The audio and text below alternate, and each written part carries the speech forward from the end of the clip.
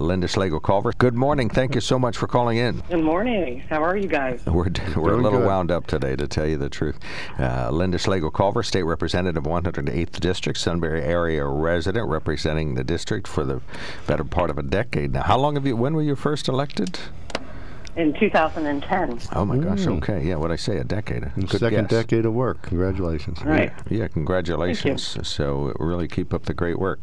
Let's start out with the state budget. Senator Gordon was on yesterday and said, if you carry the two and slide this federal money over and do this, do that, we won't be in too bad a shape. But budget meetings in Harrisburg have still been contentious. So give us your overview of the state budget process as it stands now.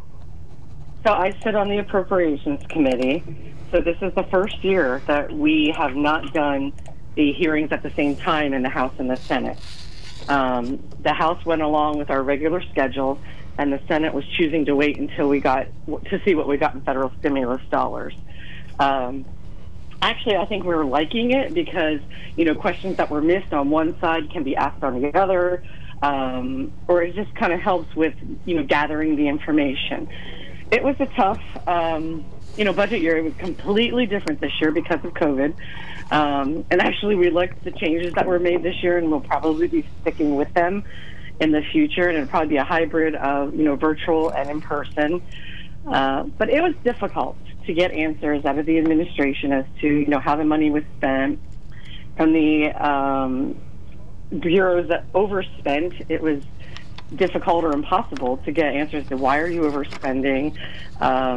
We had questions about, obviously, the vaccination rollout, who was in the room when they were making decisions about, the COVID restrictions that were put on us, and, what science was used, and, just a lot of questions about the dollars, the science, and basically the questions we've all been asked over the last several years is, where's the accountability to the citizens of Pennsylvania? But, Linda, hasn't that been Governor Wolf's non-transparent administration from day two? It was a little tougher this year. Yeah, well, no, I would be honest. I would say, but we look at his budgets and we look what has happened over that, and the frustration I hear being down with some other folks, industry people, not just construction industry, but hospital, of course. You get involved, and you hear, but what they're frustrating is they don't even know which way to go because they don't know which intersection to go to start to try to lay out plans for lobbying, for putting money towards certain priorities that they feel. But it seems like Governor Wolf's administration has almost done the same thing to you folks as legislators. You're sort of held back to, and this year, yes, understanding there is some things with the pandemic, but it seems like this has been his MO for a long time. Just this year, worse. This year was much worse. Just trying to get answers, regarding the pandemic and how decisions were made, and the impact to our businesses. Our small businesses have struggled tremendously through this whole last year. So it's been difficult. Communication has always been difficult. But I don't know if you got to watch any of the hearings. Some of the answers were unbelievable. This was the year most of them had to get back to us on many, many of the questions, and we're still reading through some of those responses now. Well, the answers weren't answers. When I saw some texts or scripts, of them, they were better than spin from a standpoint as they didn't even answer. But can you? I know, Mark, we have some questions, but can you give us an idea of what of what federal money and the Senate waited, but how does that breakdown happen, or is the governor's office just making it their priority to tell you which money's going where in the COVID relief bills? So, thus far, that part of it, we've been able to work together, and the House and Senate have moved to put the money where we think the priority has been. The money that's coming to us now, I think $7 billion or just a little over that, is not coming to us all in one, shot, one pot. It'll be half this year, half next year. We actually like that a little better because as soon as somebody hears you're getting money, we're all being lobbied to give everybody more money. And that's not how it works. I was in a transportation committee meeting this week, and they said if we can just have $1.2 billion of that, we'll be in good shape. And of course, we want our transportation infrastructure to be in good shape. But if you take $1.2 billion up for them, I mean, Department of Human Services overspent tremendously. DDAP is overspent. We still have to make up those things. So, yeah, we are concerned, but we're trying to go at this at a very common sense. You know, where's the data at that who needs the most money? And there are federal guidelines that do come down with it. We've gotten some of them, but we haven't gotten all of them yet. So that will also steer us in the direction we need to go. We've been spending money we didn't have, as you mentioned, overspending where necessary around here. As we go into the 2021-22 budget, will there be anybody who will be pinched that won't be able to keep spending money they didn't have? Too early to tell in the budget process. We were waiting for our revenues to come back in for March and April because those are our largest collection months. But now it looks like it's been pushed out to May. I mean, we like to see what we have, what we're getting from the feds, and how we can fund, you know, the core functions of government that everybody needs to exist, and go from there. You know, we do have some structural deficit that we're trying to make up, and we're trying to do the right thing. You know, if we were sitting down at your kitchen table with you and doing your own budget, it's sort of the approach we like to take. What is the healthiest approach for everybody? So it's a little too early to tell exactly where it's going. I know our biggest struggle was the Department of Human Services. I think they've overspent by almost $1 billion. They've overspent every year for the last several years. The secretary just left this week. It's just a massive, massive bureau, and it is literally almost impossible to get a hold of where the money's going. Is it effective? So we are really going to be taking a good look at human services to see, is there a way we can make this more manageable? Because it's hard to make change and good change if you can't get a handle on the whole department because it's that large. So it'll be interesting to see what we can come up with. And, of course, you know, with our constituents in mind, we would not want to hurt anybody in the process. So we're going at it very deliberatively, but we want to see, is there a way we can make it easier to understand how they're spending their money, why they're overspending their money, how all the programs are connected, and is there duplication? Because you can't even tell if there's duplication. It's that large. And they are the biggest spender in the budget. So we're really going to try and get a hold of that this next year. We're going to put you, and primarily you, in charge of getting a glimpse of that massive issue and keeping all services to your constituents at 100% levels in the years ahead. So you have a lot of work cut out for you, so good luck with that. Okay. No, Linda, that's a huge organization that needs to be broken up. It's inefficient.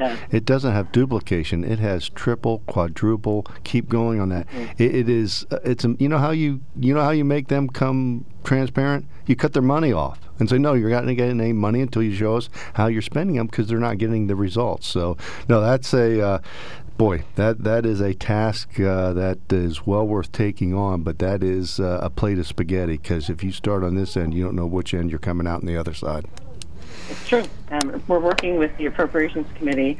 The woman who's been doing that in appropriations has been there 20-plus years. She's getting ready to retire, so we figured before she goes, she knows all the programs, you know. We're going to really be using her expertise when we're looking at it. She knows where the money is buried. Well, and I think you are keenly aware of, at the street level, how the human service programs that are served there help individuals in the town.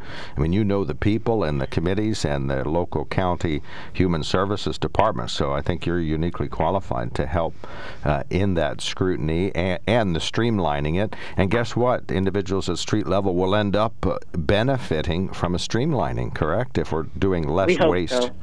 Okay, if we're doing less waste in Harrisburg. All right, well, keep us informed about that. We'll put that on our watch list throughout the year to watch the Human Services Department turn into. Yeah, and don't stop there, Linda. Go to the next department. Go to the next one. General Go to the Services. next one. Believe me, there's enough down there. And you know, don't be afraid to include the turnpike. Oh, yeah. Well, actually, that kind of leads me to an interesting question that I was just thinking about. Are we going to see a great big piece of reform somewhere thanks to the pandemic and maybe some federal money, like the Turnpike get drawn back into PennDOT where it might belong, or state police funding get out of PennDOT where it doesn't belong? Are we going to see a big capital change somewhere? So I think the first priority for us is to get the state police funding out of transportation funding of roads and bridges. And we received money from the Turnpike Commission every year as part of, what was it, Act 89? I'm not sure the act number. And they have been given a reprieve this year because of COVID. I think they made their payment in the summer. They're not making their fall payment, or they didn't, and I don't think they're making their spring payment. So the money we were getting from them, we don't believe we will ever get again. We don't know that for a fact. So we sort of have to right-size that, and that will actually help the Turnpike Commission long-term get themselves on the right side of the equation. But it's tough to find money when you don't have money, because you have to create a new line item to support the state police, and the work that they do is extremely important, and we don't want them to get caught in it. And the Constitution says that we can put that money towards safety. So they do things on our highways. It sort of got out of control. We were giving them probably more than they were giving on our state highways. So first goal was to right-size that, and the second goal was to figure out how we accelerate that. We did have a package of bills to take care of some of the transportation funding issues, except COVID hit, and they all went on the back burner because we had no idea what the funding was going to be.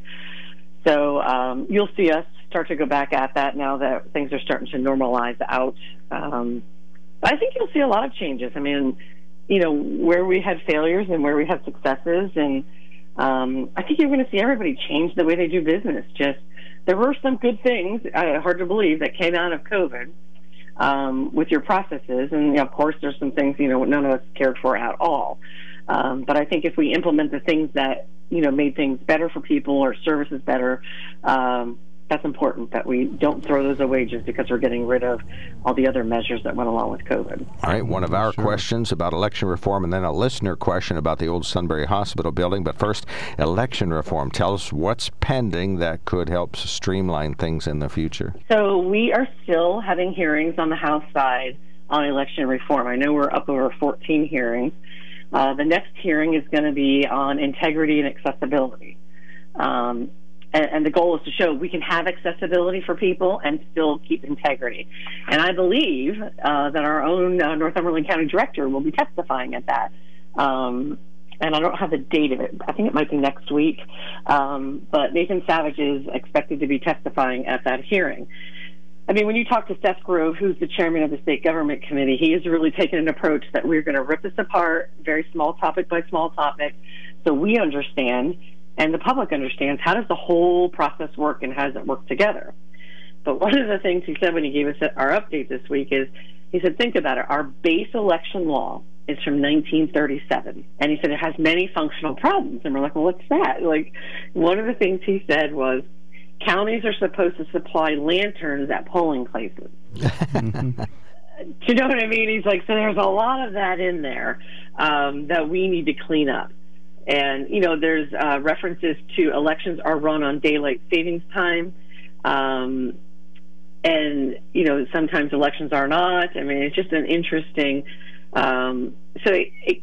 his belief is that it's lacking a standardization of uniformity. He said 67 counties are doing 67 different things. It reminds you of the Wild Wild West. And he says it's causing confusion. We're creating a situation where we're violating the state constitution. So his goal is to do a very comprehensive reform of the election law, with most important, his motto is easy to vote, hard to cheat. He wants to, put that integrity back into the election so people know that their vote counts and they're not questioning it when they walk away from the ballot. All right. Quick listener question says, what is the local and state government doing about the empty Sunbury Community Hospital building? So that has been on the forefront, and that is an animal. It's humongous. I don't think you realize until you get in there how large that it is. I mean, in the beginning, before UPMC had closed or shortly thereafter, we had multiple people in there, from the Veterans Administration to a local developer to, Geisinger and EVAN were in there. One of the main problems was, as UPMC moved out, they decommissioned each unit as they closed it. So for them to get that recommissioned, they have to follow today's standards, not the standards that they were commissioned at. And it would have taken an astronomical amount of money, or it would have been impossible to commission some parts of the hospital to where it needs to be today. So pretty early on, we pretty much figured out, unless they were just occupying the ER, they were not going to be occupying the building for, medical use. It just wasn't going to work. It was disappointing as all get out, but it wasn't. Yeah, but work. Linda, that's variances. That's greasing some palms politically or whatever. I mean, you can get those variances not to make bribery, that hospital. is that what you're saying? No. The real world is that hospital could be working. However, remember, those people in Northumberland County, some of those people in Sunbury left that hospital. That hospital didn't leave them entirely. When you look at the business models, and I was on the board a number of years ago, people were driving by that hospital to go other places. So some of the people need to look themselves in the mirror and say, did I do what I need to do at Sunbury Hospital? Quick question, daylight savings time. Yeah. Can we get this straightened out? So we passed the bill this week out of the House. I saw that. And as we did it, one of our House members put an amendment on it to go back to standard time. He read an article and did some research and felt that was healthier. What, did he get his pocket watch out and look at his pocket watch and then say we got to go back to standard time? So they made a promise that if he pulled it off of that bill, that they would run his as well, and we would do a hearing and see where the public's at. I mean, the information we have thus far, they like daylight savings time.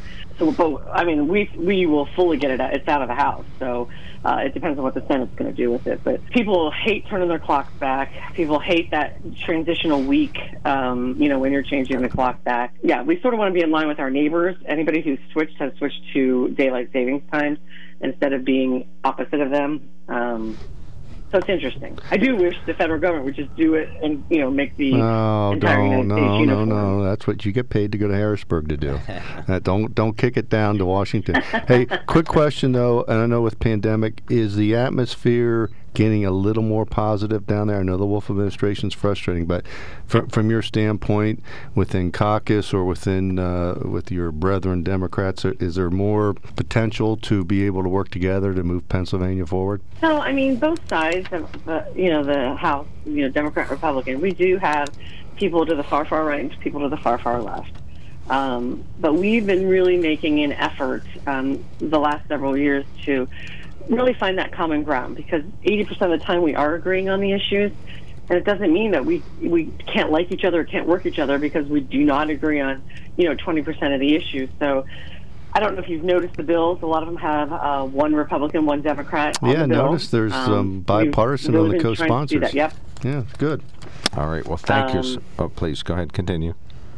No, go ahead. All right, well, that is it. Thank you so much. Anything additional you wish to tell us? I certainly don't ask the best questions, so is there anything important to say that I didn't ask? So, I mean, we are going to continue to work for our constituents. On a local level, I don't want people to forget, because the pandemic is still going on. People are still getting sick. Make sure you thank our hospital workers at all levels, our grocery store workers, the people, the parks people who have allowed us to, kind of make a new way of life and get out there. Let's just not forget, because we're seeing the light of day, how hard they have worked and some of the horrors that they have seen and come through the pandemic. Let's just be mindful to thank them. Yeah, that's true. And Linda, remember, too, when you say infrastructure, that includes water, sewer, and stormwater. Subsurface infrastructure is infrastructure, and those municipal workers that have kept our water and sewer, those systems on there, they deserve credit. And the companies that produce pipe underground infrastructure, amen to that. Thank you so much, Linda. Thank you so much for checking in. You have an open mic anytime to talk about these important topics. Okay. Thank you. Have a great day.